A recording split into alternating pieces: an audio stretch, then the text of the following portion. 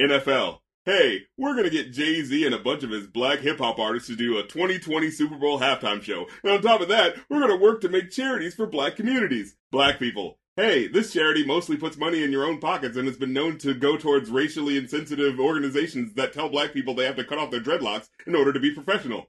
NFL. Well, fuck black people. Let's get that Latino audience. It's the Goin Off podcast with Rap Critic and Mues.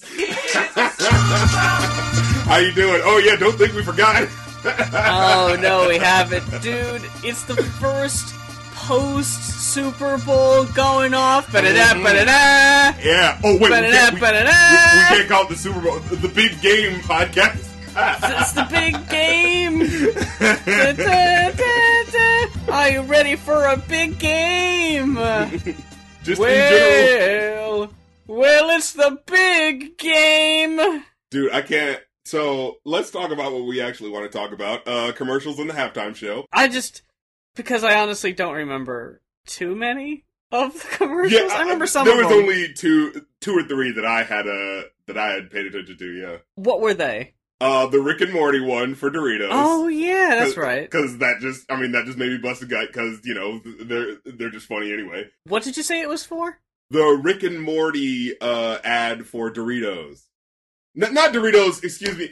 See, that, I don't even want to say it now. No, because we're not going to give them free airtime. Fuck it. That's the thing I was just going to say. It sounded like you said Doritos. This is how good this marketing is on me. See, that's the thing, man. Like, you spend how much money on a Super Bowl ad? Millions.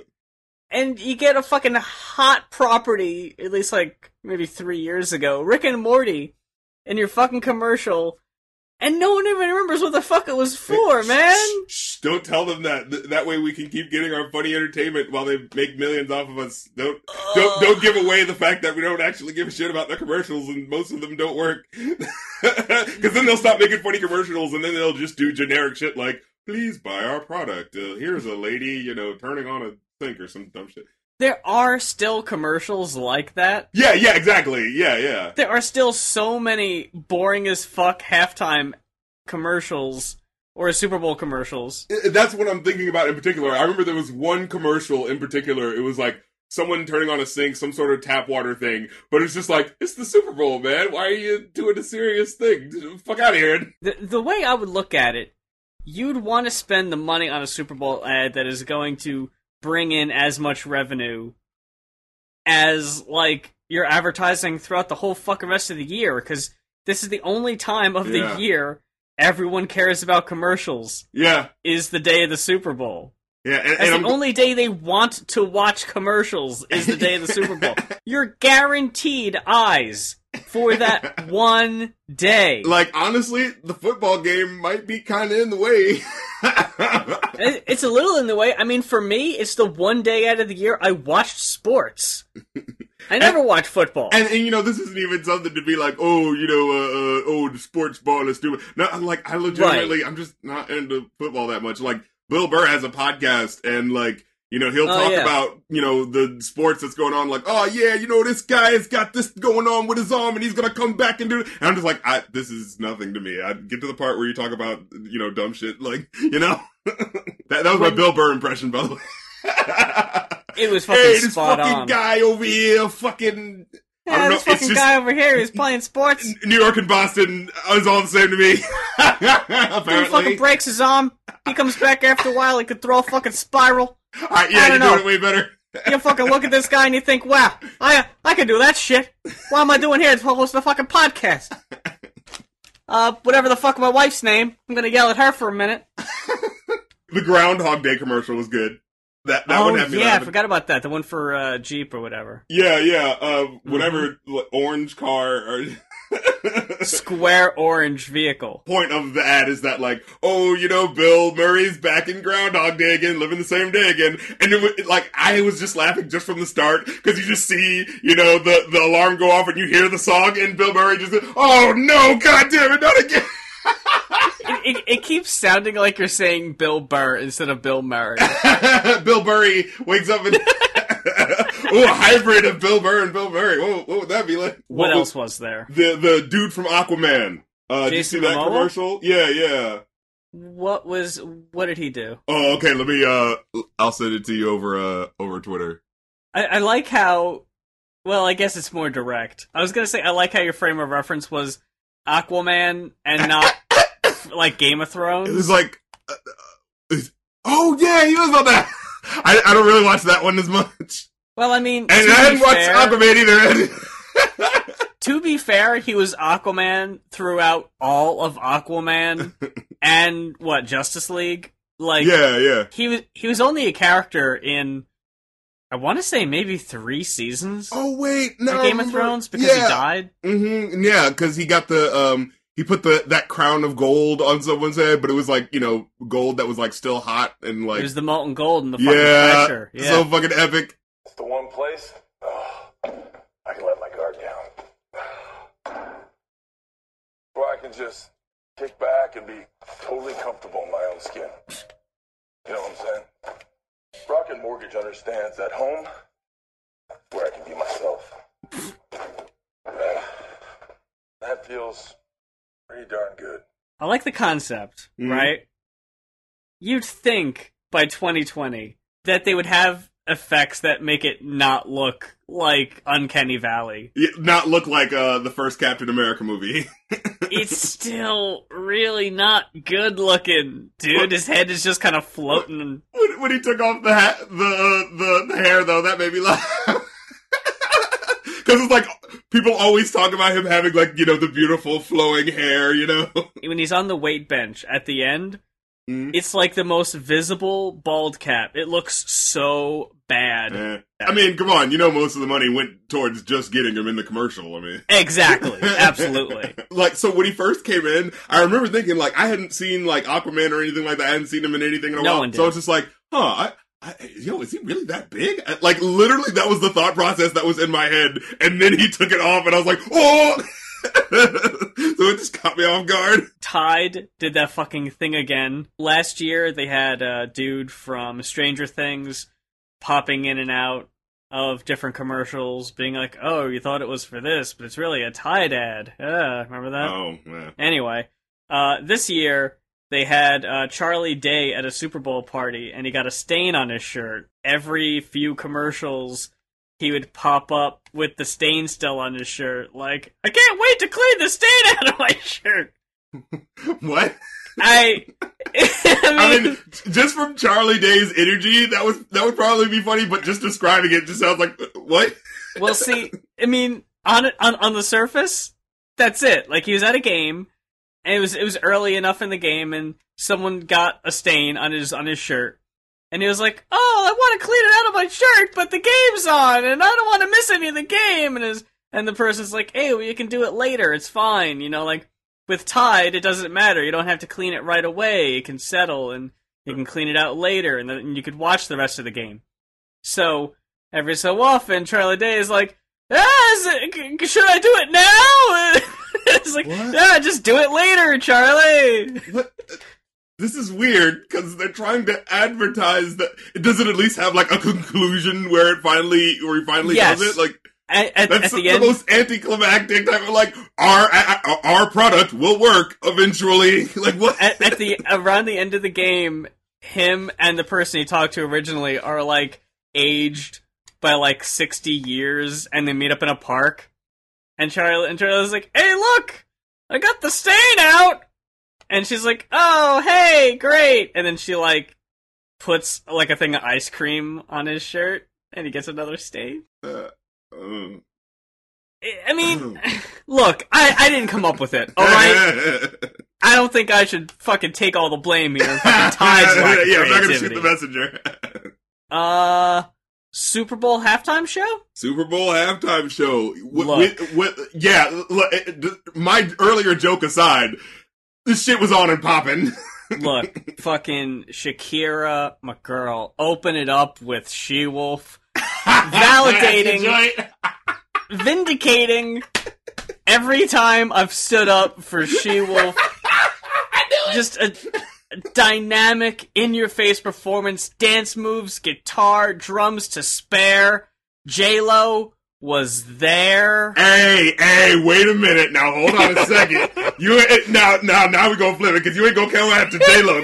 I think she actually had a solid-ass performance. There was a couple of joints where you could actually hear, yeah, bitch, I am singing these high notes, okay? I want to make it clear that I am singing this part. Yeah, look, she came through and did her thing, and I'm not gonna lie, I really fucking like, Waiting for Tonight, that fucking Night at the Roxbury sounding ass fucking, but I love every fucking second of that goddamn song.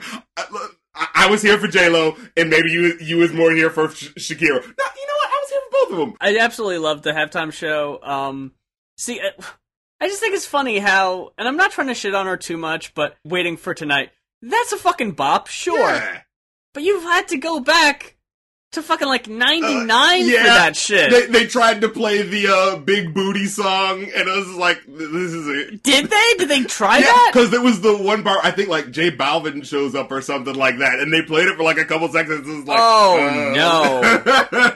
And well, I'll get to him in a second, but they fucking knew better to get Iggy out there than no one wanted to see her. So first of all, I'm loving Shakira's performance, right? And then, like, Cashmere comes up at one point. You hear the dun dun dun dun dun dun dun dun. I'm like, oh shit, they're mixing it up. And then, like, they barely even let it play out for a full, like, iteration before it cuts off. Like, that little dun dun dun dun dun dun, and they, like, cut off before it even ends that part. Oh my god, dude, I completely forgot that even happened. Was that Robert Plant or Jimmy Page, whoever? They fucking barely showed him for a second, so I wasn't able to tell. Why did they even do that? Yeah. There were some really weird things of, like, at the time, I said out loud, I was like, is that Jimmy Page, like, playing guitar? And then, like, before that thought was even out, it was just done and over, and he was just gone. Like, what was the point of doing that? Yeah, and then, remember that part where, like, Shakira does the thing with the rope? And it just seemed like like something else was supposed to happen, but they didn't have time to choreograph it? It was a magician escape trick. I got it around. Anyway, now on to the next. Like, here's the thing.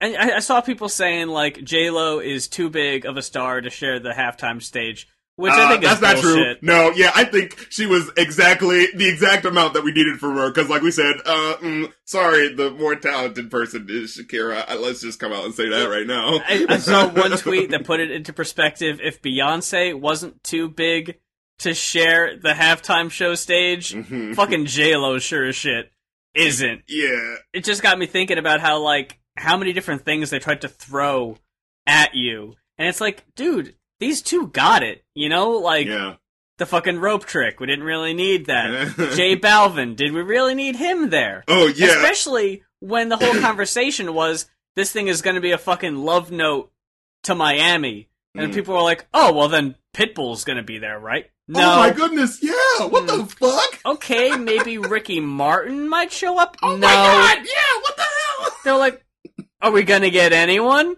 You get J Balvin. The Bad Bunny guy, huh? Okay, so she did the tongue trill thing, and... Right, yeah. Look, the way I feel about it is like, she was so solid and on her breath and, like, killing it every moment beforehand. It's like, I think when someone does, like, a fucking Pitch Perfect show, and then has one little mess up, like, alright, I forgive it, you know what I mean? Like, and it was right after the crowd surfing thing, and maybe she, like, wasn't on her breath yet or something like that, because it was just like, it's supposed to be the trill thing, right, with the tongue, but it just sounded slightly more like a gobble, and it was just like, I can't remember how she did it, but it was just kind of like, ooh, it sounds like a turkey. But still, way more overt of a message than there has been in that is true. A Super Bowl halftime show since maybe Beyonce doing the fucking Malcolm X shit. Yeah. They had children in actual, like, glow-up, light-up cages. Yeah. And then, as that was going on, J-Lo, draped in a Puerto Rican flag... with the American flag on the back, yeah.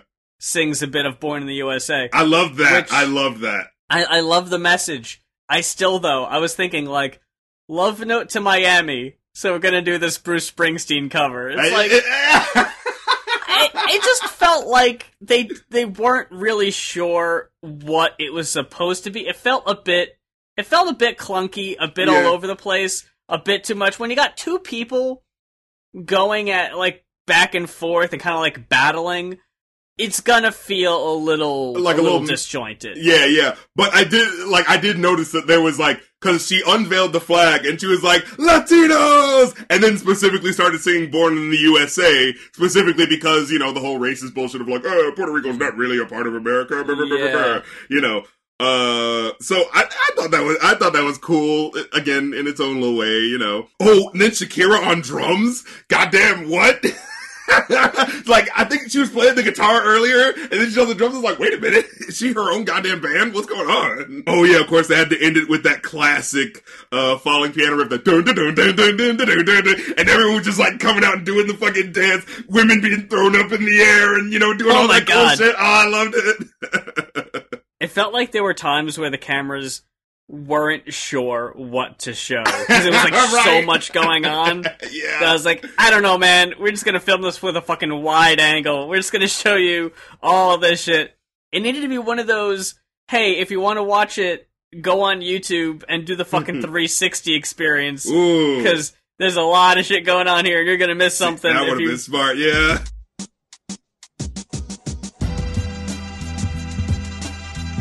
We've got 2 listener-requested albums. No, we don't. We've got 1 listener-requested album. And the main event.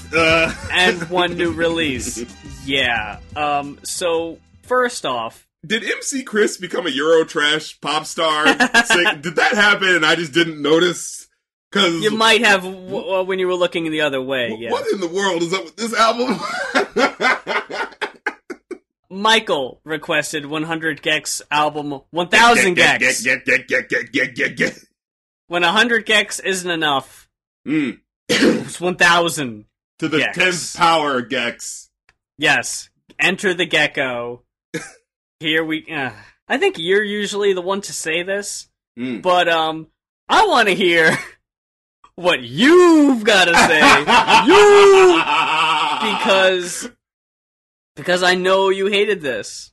For the most part, absolutely yes. Okay. I think, like, recently a friend of mine was talking to me about how, like, oh yeah, you know, your hearing gets fucked up over a while if you listen to loud noises for too long. Fucking hit play on this fucking thing. I can't remember if it was like halfway through the track. I'm like fucking turning this shit all the way down. Nothing but fucking 3 octaves up. Fucking, goddamn, what the, fucking Alvin and the Chipmunks, goddamn Theodore, wanted to do his fucking, cover of fucking Rebirth songs or some shit, mixed with Skrillex and shit. What in the world? Goddamn, what the fuck? Feeling like I'm not good enough. But I'll do it all. So I feel like I'm not good enough, but I can do it all.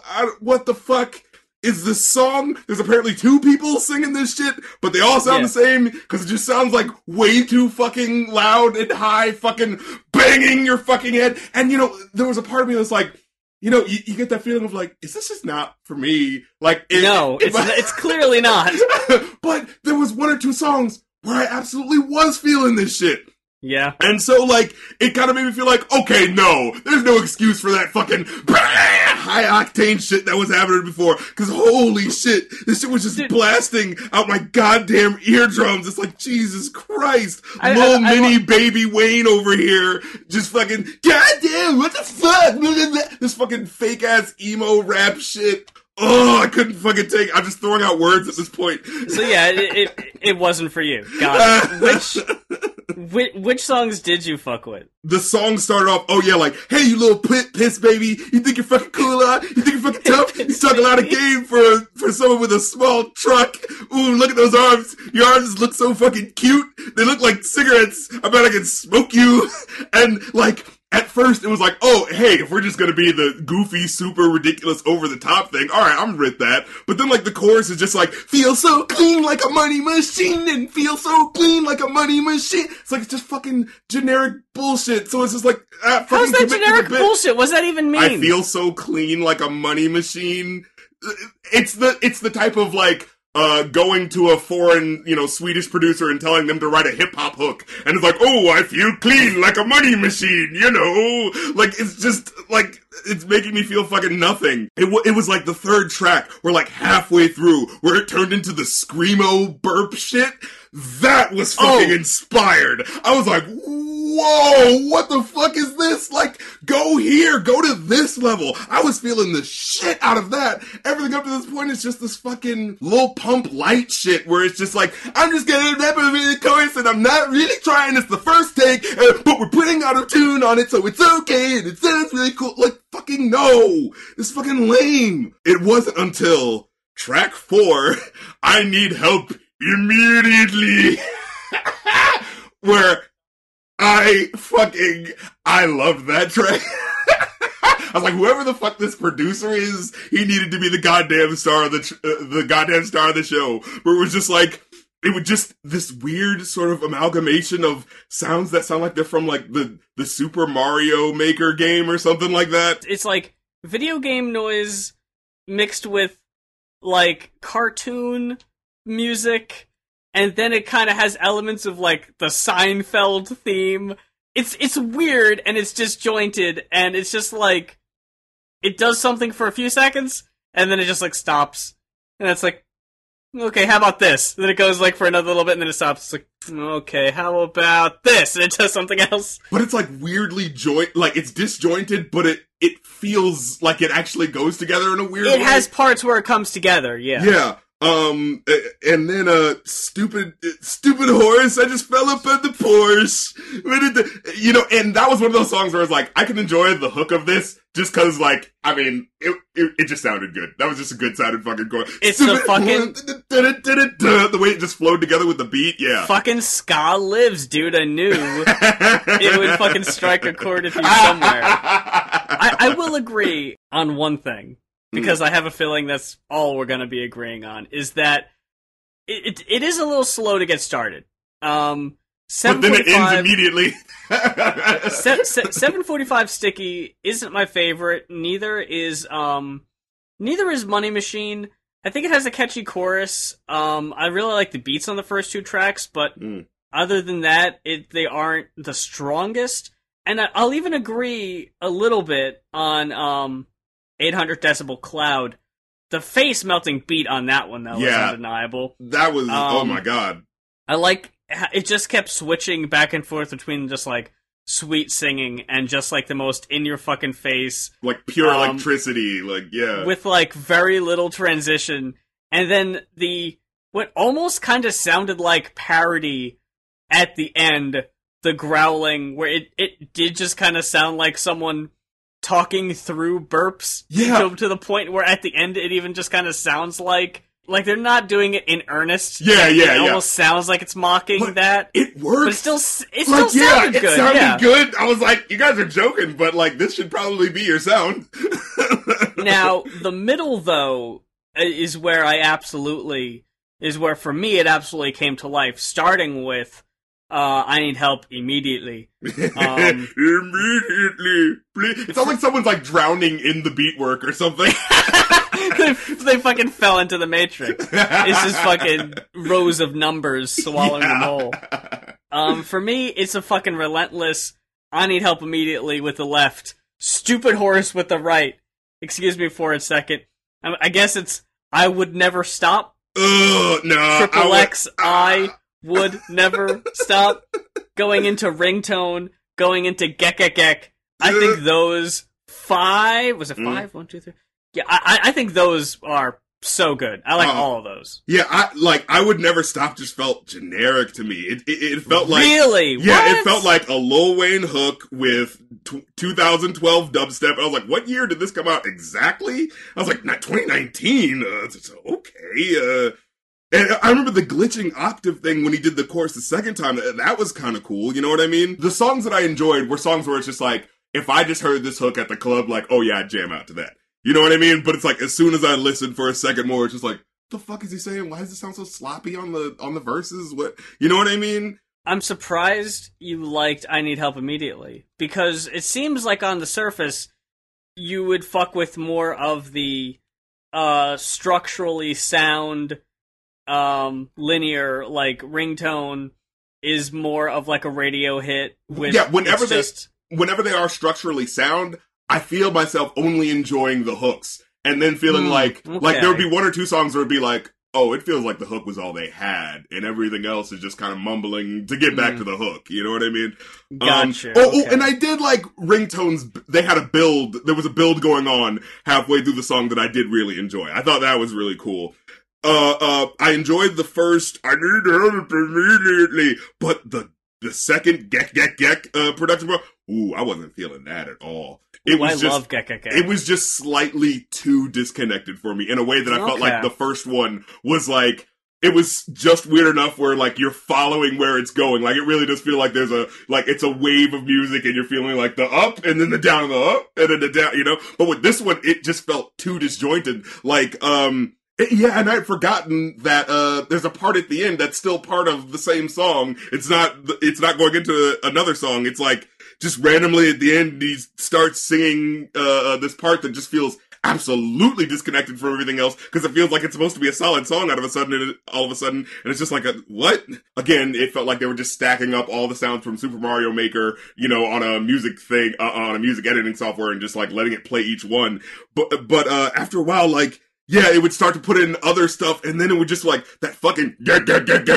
No, wasn't here for that. Don't ever, like, it was at that point where I was like, okay, fucking, you've gotta know this is annoying. You know what I mean? Like, and then, and then it would go from the tonal shift was too weird. It would go from the silliness of the synths to like these really hard, like, you know, sounding like fucking, Super Mario, in the haunted, house world in, you know, Super Mario 64. And it would just be like, what? Oh, what's this coming from? This is a bit too stark of a difference. And then fucking dubstep breakdown, like, okay, come on. And that's how I felt like. It felt like the transitions were just so stark in this one, it was just cheapening the mood of each one, right? Like, oh yeah, we can just like flip to this different one. It didn't feel like there was anything, you know, like building or just like flowing like it was the first time. It was just a production joint, you know what I mean? I got you. Like, yeah, it ended up feeling like they were like leftover sounds from the first one, you know?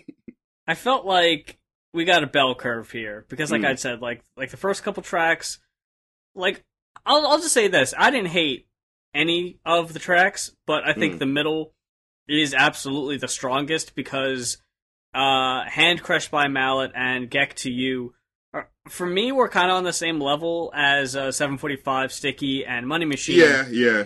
Where I don't know, like I would have liked it better if you would have maybe ended with Ringtone or Gek, one of the more like in your face, intense tracks, because I don't really remember much from either of the last two cuts. And I remember like Hand Crushed by a Mallet felt like it ended too soon. Like, yeah, it just felt like there should have at least been one more hook. I was like, what? I was actually kind of enjoying the hook. What? You know? You got an album that's 10 tracks and it's only, 24 minutes? Yeah. So a lot of these songs are just kind of over before you even really know what's going on. Ultimately, though, I still got a 4. Oh, I kind of gave it a 2. Again, there was a lot of creative stuff that I actually did like this little production stuff that's like, oh, that was really cool and that was really cool, but what the fuck is this fucking Theodore Seville's 4th grade poetry and my first dubstep beat work going on, man? Like, especially at the end where it just like, and it just gets faster and faster and faster and faster, because how else the fuck was this type of album supposed to end, you know? Just like, like fucking give me the fucking glow sticks and the Dr. Seuss hat, man. Like, we're going back to goddamn 1997 and shit with this, you know what I mean, with this production. I just think it's overall a very fun listen. That's what comes across to me, is you could just tell these two are just fucking having a fucking blast. And I think it translates into an enjoyable experience. For me, anyway, I think they're stronger as a production duo than they are lyricists. But just kind of seeing like where they go from here. I already know they produced a track for Left at London, and they did a really good job on that one. I think the production is like, well, I mean, when it's not ear-bleedingly like 10 octaves up, you know, I really enjoy it. But there's just something that just feels very sloppy about the singing that happens, where it's just like, it just feels like they're really like super relying on, oh, we're just gonna throw auto-tune on it and that's what makes it sound cool, right? And it's like, song, you know? mean, yeah, it basically is the sound. Like, if you watch video of them in concert, that shit is just on, like, the whole time. Like, you never hear their unedited or unaltered voices. It has the effects on, like, the whole time. That's the aesthetic. I mean, yeah, and it's a very electronic sound, so I get that's probably what they're going for anyway. But Right. it ends up feeling like amateurish to me at certain points, and I think it's because of the amateur like lyrics at points. So it compounds on top of it. You know what I mean? With that said, I've had fucking Stupid Horace stuck in my head for hours. Stupid Horse. And I was thinking about that song. Like, I was just like, I was trying to enjoy that one, but then it was just like, wait, what's that thing about in the verses where he's like, he lost a bet on a horse, and he's like, oh, my luck's bad now. And I'm thinking like, well, all right, your luck's bad, but you still got a Porsche? What? You know? And I don't even care. It's one of those things where these lyrics can be fucking absolute horse shit. I'll say that. They weren't. I'm saying they can be.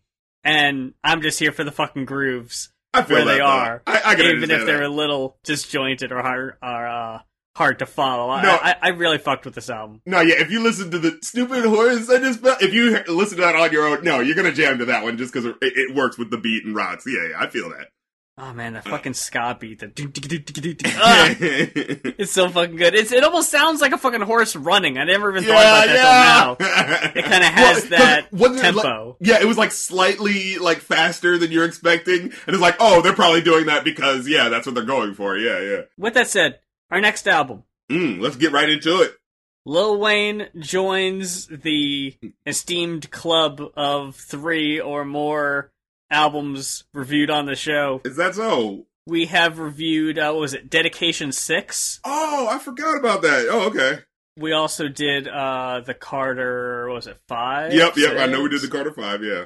We also did Collard Grove. Oh, that's true. Yeah. We got a lot of smoke. The way he kept flipping And the a lyrics, lot I of was dope. like, holy shit. We got a lot of smoke. Fuck! Forgot all about that. Oh, man. I was rocking with this album for longer than I thought I was going to. Mm-hmm, same. I'll say that. Man. Oh, boy. Man!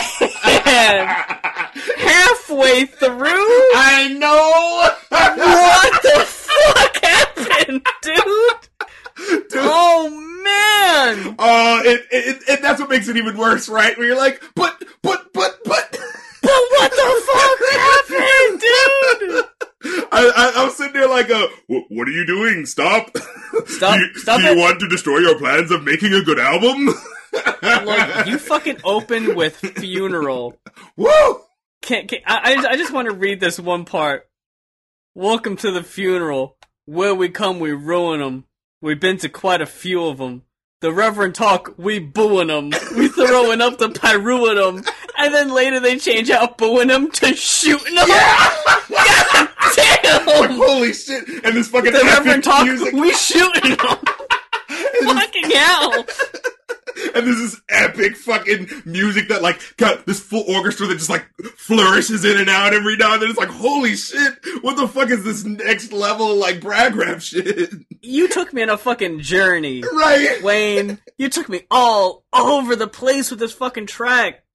It was a fucking wave of emotions. It was it had sorrow, but then it had actually genuinely funny parts. Yeah, man, it was incredible.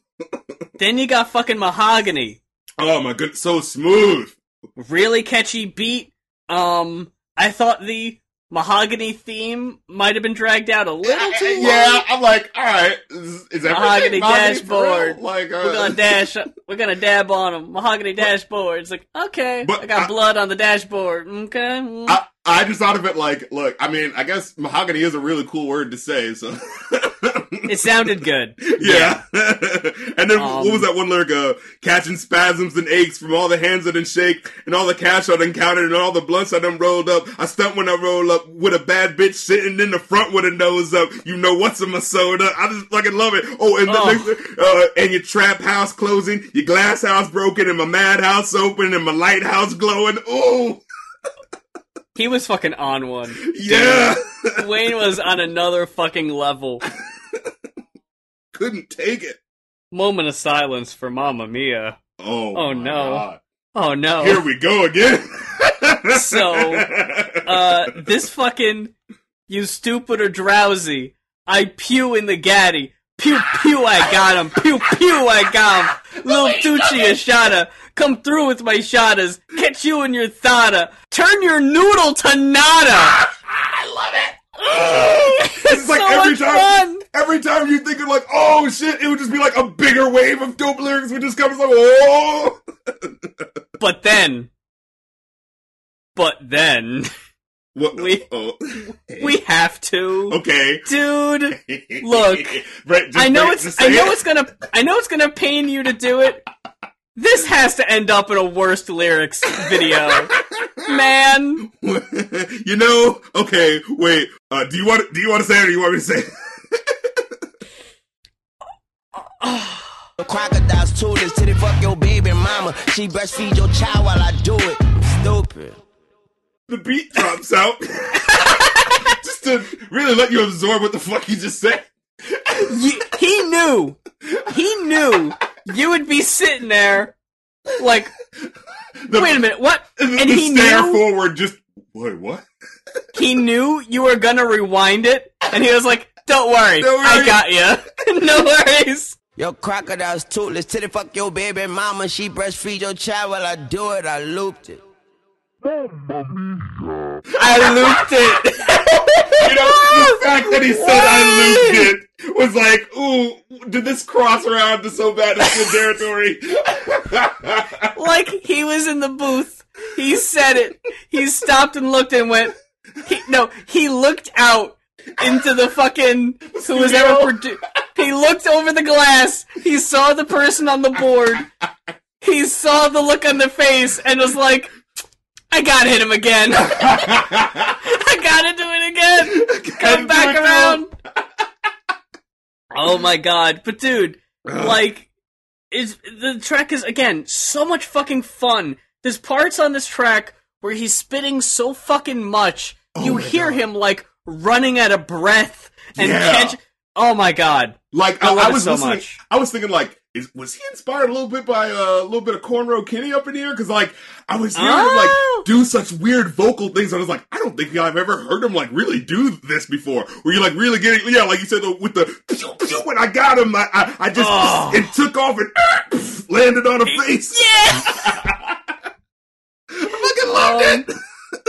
I thought, I Do It was a little bit of a step down. Oh, most definitely. Fucking Lil Baby. What in the... Lil Okay, look. Baby. If you're gonna tease me with fucking Big Sean, at least give me his verse. Like, what the fuck? Like, oh, was Big Sean the one who needed to be on the hook and Lil Baby needed to do the verse? Word. You know what I mean? You couldn't get Duh Baby?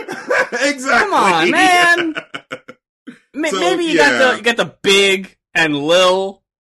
Is that what you were going for? Big and Duh wouldn't make sense? But, like I said, like, I was listening to Lil Baby's verse thinking, like, you know, you heard Big Sean in the chorus verse, and you're like, oh, Big Sean, alright, he's gonna give us a... And then Lil Baby, I'm like, well, at least Big Sean's showing up eventually. Oh, no. But it's no dreams. Oh, hashtag rich asshole music. Fucking, I had a dream, I was broke, no diamonds and no gold. No gold! Most saddest story ever told. And I had a dream. I was a fool. No mansion or no pool. I woke up and I screamed, thank God! Look! Thank God it was just a dream! Right after that, he's like, thank God it was just in bed. The sweat on his brow. Thank God! Oh my god. When he fucking puts his all into it, oh man, you can't but help but root for him. Exactly. And then what was the lyric he said later? I loved it. He says, one night I fell asleep with some good pussy and I woke up like, oh shit, had a dream that I was broke and I ain't slept with that hoe since. Yeah. She's bad luck. Yeah. Wayne. Oh my god. It even carries into Stop Playing With Me. I like that one too. Yeah, no, that was dope. Great flow. I keep thinking back to that. I don't know if it's just like a boast or it's actually true that Wayne says like, I don't write my shit down.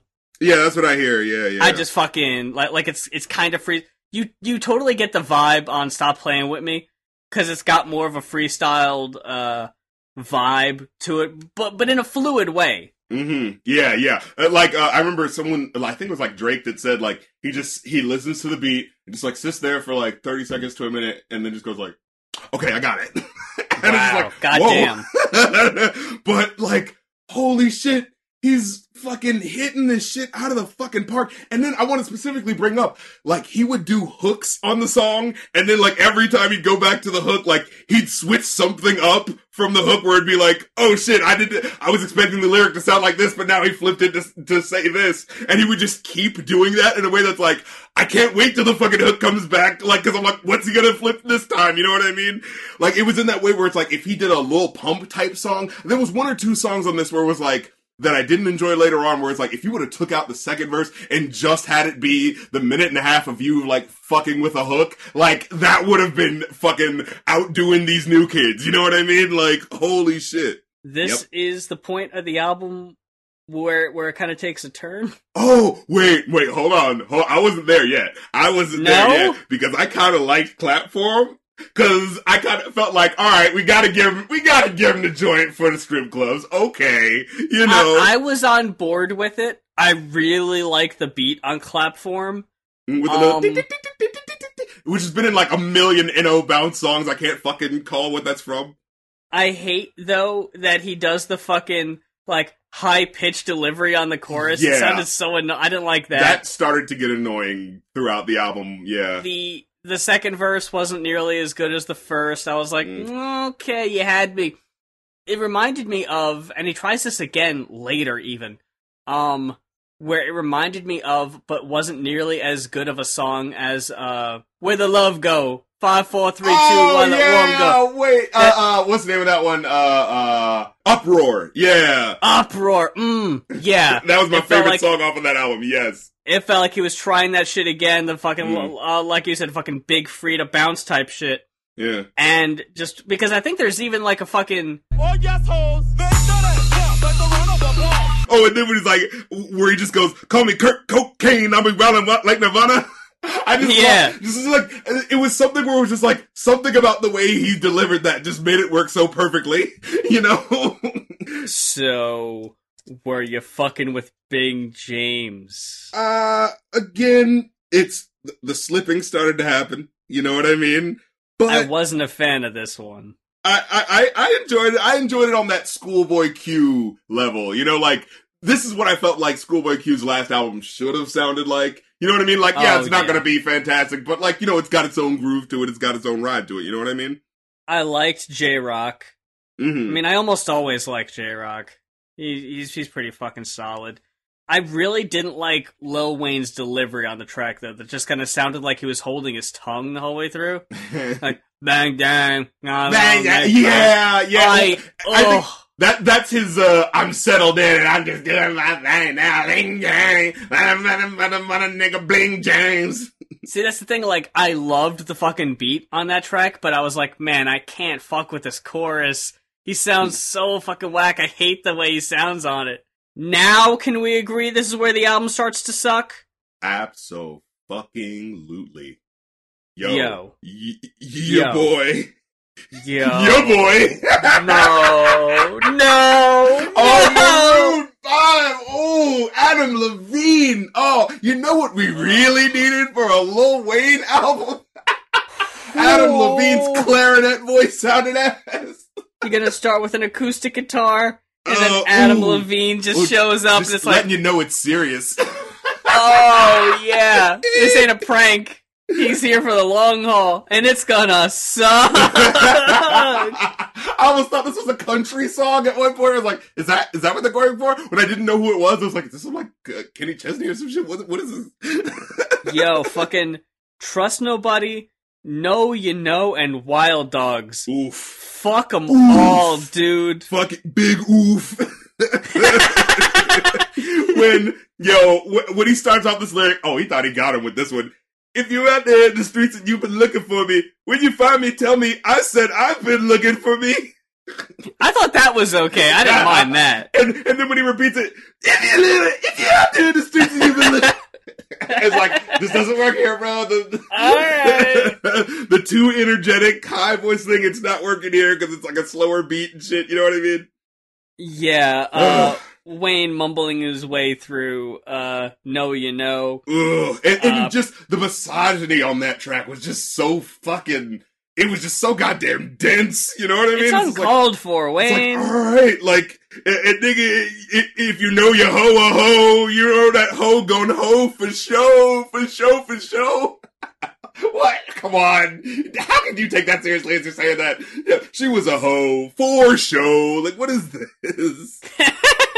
It definitely, it feels beneath him. Yeah, I fucked your hoe, conduct your hoe. If you don't believe it, there's video. That ain't your hoe, that was your hoe. She just a hoe, she been a hoe. For fuck's sake, this fucking ludicrous circa 2001, ho, use a hoe. It's like, Jesus Christ, fucking stop. So it's like, it's cringy on top of being lazy, you know what I mean? Especially at this point, man, like, you've shown how good you are, man. Like, that first half was so fucking solid. The second half is like, it's inexcusable. I couldn't believe it. Like, again... It's insulting, man. I'm like, what are you doing? Stop. Like, do you want to destroy your dreams of having a good discography? When Wild Dog starts, it was like, man, you've given up. You've thrown in the towel. I liked Harden, though. Yes. So, yeah, I've written down for Wild Dogs, like, the hook sounds like, could have been left off or, like, a mini song by Lil Pump or some shit. Like, he's more creative than this. And then Harden comes in, and it's the most fucking emotional vulnerability that we've probably ever gotten from Lil Wayne. With that Jay-Z song cry type beat that he had going on, you know what I mean? With the you know, the choir, the sped up choir sample, and he was actually doing something with it by talking about his relationships. But, you know, he wasn't like giving up the lyricism too, you know, he was still like flowing with it. So it's just like, holy shit, like, okay, he is capable of giving us everything we want, you know what I mean? Harden was a nice break from the shit, but we're right back into it with I Don't Sleep. And then, who's it? Take Off, one of Migos boys, yeah. Look, we've got 3 fucking songs in a row here. We've got Take Off on I Don't Sleep. Okay. Then it gets a little more absurd. Having Sights and Silencers, that one. You got The Dream on that one. That song was fucking whack. And like, it straight up sounded like he was singing too slowly. You know what I mean? Yeah. It just felt like they should have sped up the track so he could actually sing the whole thing with a full voice. You know, didn't it kind of feel like, what's he doing? But. I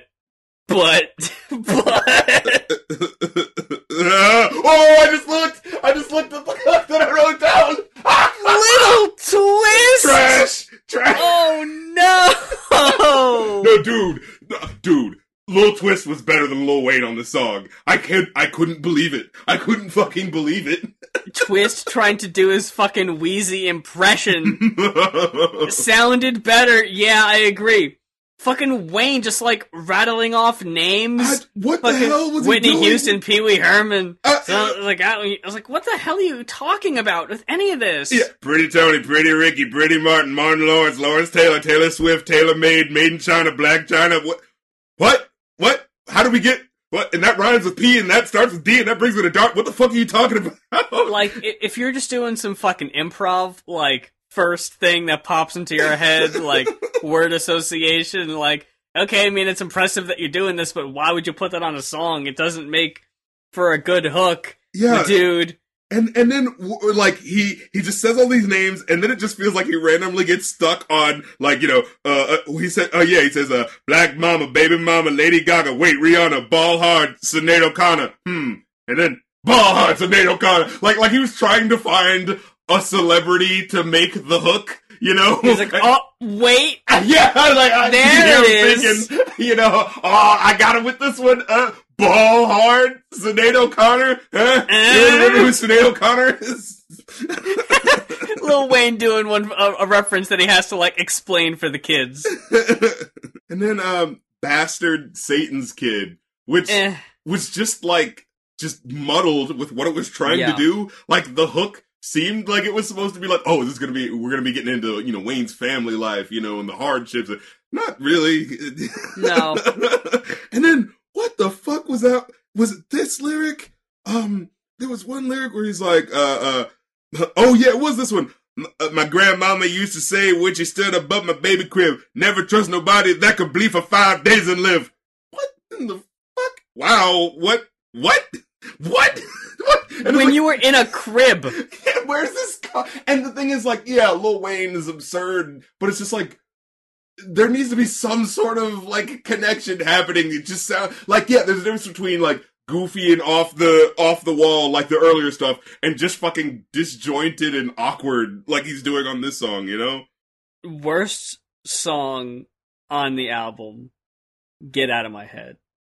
Okay. I gave that a straight up 0. I actually liked Lil Wayne's first verse, the way he was doing it, the dun in the head, dun in the head, dun in my head, like the way that he was messing with doing like the hemiola sort of thing with his flow. Like, I thought that was cool, but just from the intro, the XXX Tentacion going, drop that motherfucker, and then like, oh, was that the hard beat drop? Dude. Triple X can fuck right off with this one specifically. I couldn't stand it. You know how normally when you go down to, when you're on Rap Genius and you scroll down, you see the comments, everyone's dropping the, you know... Oh, the just GIFs. Yeah, the memes and GIFs of SpongeBob being on fire, you know what I'm saying? It's always SpongeBob GIFs! What the fuck is up with that? Dude, even they didn't co-sign this. Oh! Like, I looked down and I was like, I was fucking thrown off. They were like, yeah, I love X, but this ain't it. I was like, whoa! You fucking scrolled down ready to see the memes, and there was a comment. It was like just a little placeholder that said, be the first to comment. You're like, oh no. Yeep. There was this whole thing at the end like, oh, the brains will start to abandon their religions and believe in themselves. What the fuck did that have to do with anything that was going on in this song? Look, man, I think I'm gonna take responsibility on this one. I'll take it on the chin.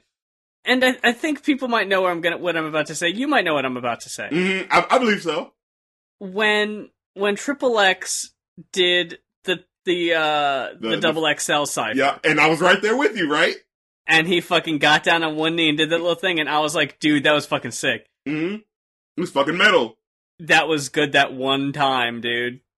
You never gotta do that shit again. Like, I remember people were clowning on it pretty hard when he did it, and I felt like I was like the only person fucking coming to his defense thinking it was alright. Nah. Every time since, it's been like, very rebellion for its own sake, but not in that so Kurt cringy, Cobain way dude. that makes it rock, yeah.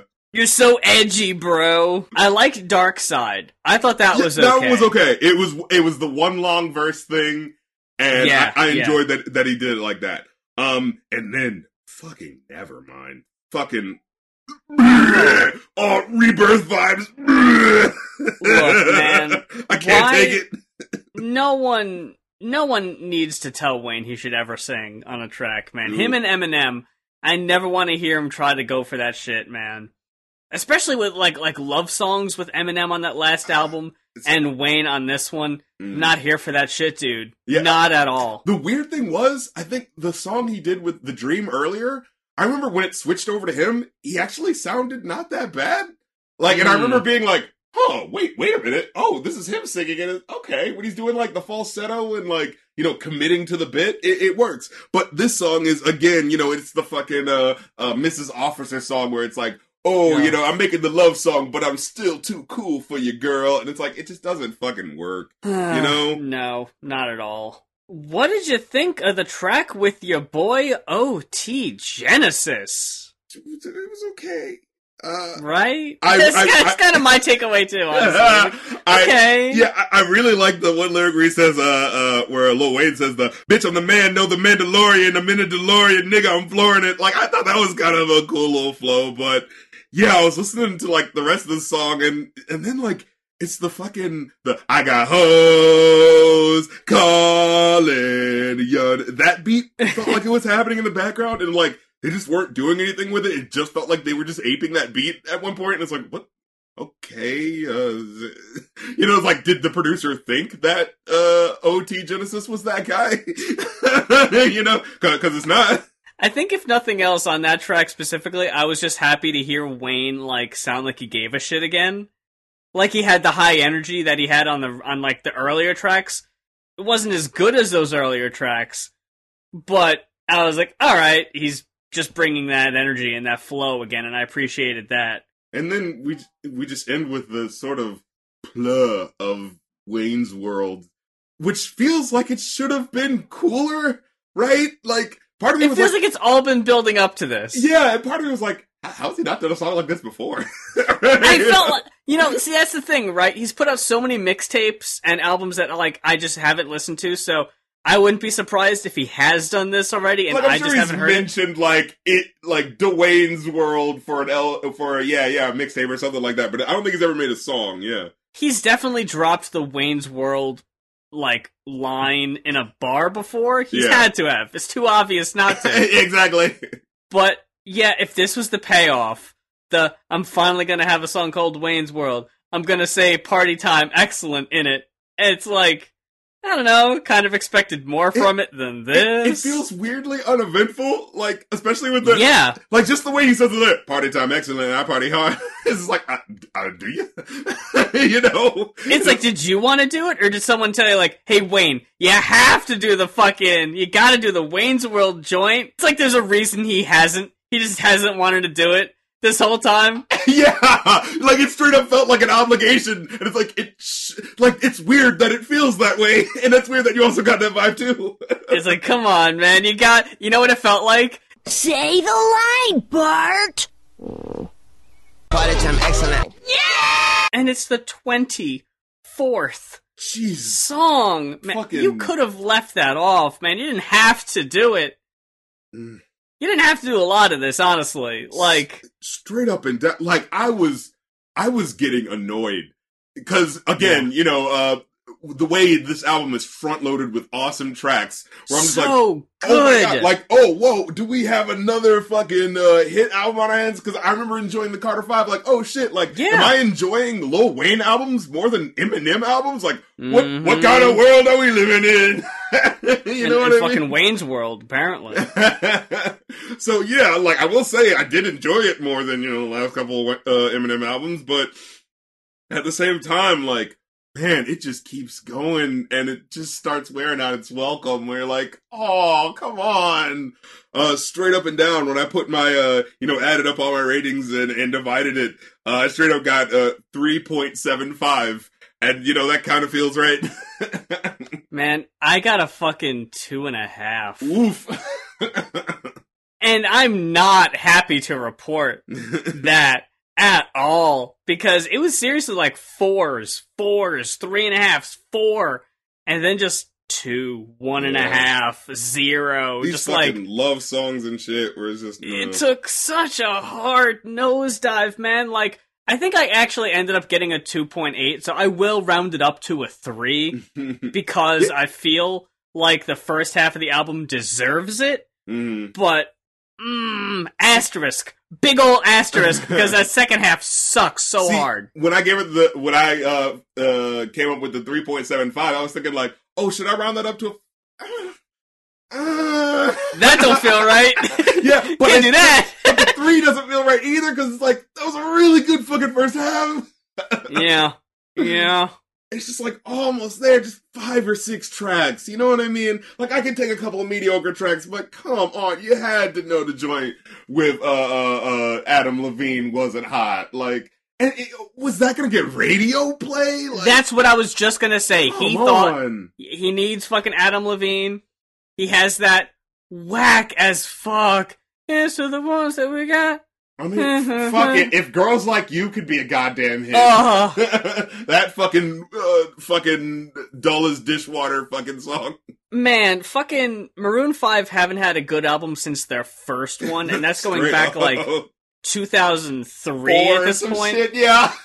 And they have not replicated or duplicated as good of an album in almost 20 years, but it has been a steady decline, dude. Between fucking Girls Like You and Memories. Let's just collect these ducats, literally like, I honestly consider them, like, the sound of an era when it comes to mainstream rock and how bland it sounds. They really are, like, the fucking canaries in the coal mine for it. Yeah. That about does it for this week's episode of the Goin Off podcast. Big thanks to everyone who fucked with us this week. Big thanks to Michael for requesting 1000 gecs by 100 gecs. And if you have an album that you would like to request us review on the show, head on over to Ko-fi. That is ko-fi.com/goinoff. It is a one-time $40 pledge for an album review. Make that $50 if it's an album that you recorded yourself. We open that up to independent artists who like the show and want to get a little bit of exposure and creative feedback. Some creative feedback from you boys. Or, exactly critical beatdown, Yeah. If this is your first time listening to us, thank you for coming in like over 220 episodes in, but in case... Look, we're like an anime at this point. Like, you just gotta find a point and come in. Just... We're the bus from Speed. We're going down a fucking hill at full speed. If you want to try to skitch, if you want to try to hold on to the rear bumper on your fucking skateboard, fucking Marty McFly style, be my guest. All the old episodes are on Spotify, SoundCloud, iTunes, YouTube. Just take your pick. Whatever works for you, works for you. I realize not everyone has Spotify. I think I've been taking that for granted for too long, but they're all on iTunes. And I remember back in the day, people were like, fucking iTunes, you gotta get on Spotify. Now people are like, I don't have Spotify. So they're still all on SoundCloud and iTunes, so there's definitely ways you can play catch up and hear the episodes you might have missed. Darren is over there on Stationhead and Twitch, twitch.tv/rapcritical. And you've got the station on, you got the radio Station Head. Station Head come through, playing a whole bunch of joints that your ass gonna love, only on RC Radio, We'll do that mainstream radio stuff where we only play their big hits, you know what I'm saying? We play the deep cuts and whatnot. And we announced it last week that we will be having a panel at Con Carolina in May. More details to come, so keep your ears and eyes open for that. That is in Charlotte, so if you are in the Southeast or feel like making a fucking day of it, coming on out, seeing you boys, we'll give you more details as we iron it out. We've got a pretty good idea of but we don't want to spoil it yet. Not yet, absolutely not. It's still quite a few months out. But we love you very much for listening and fucking with us once again. So until next time, for the Goin Off podcast, I'm Muse. And I'm Rap Critic, and I need help immediately.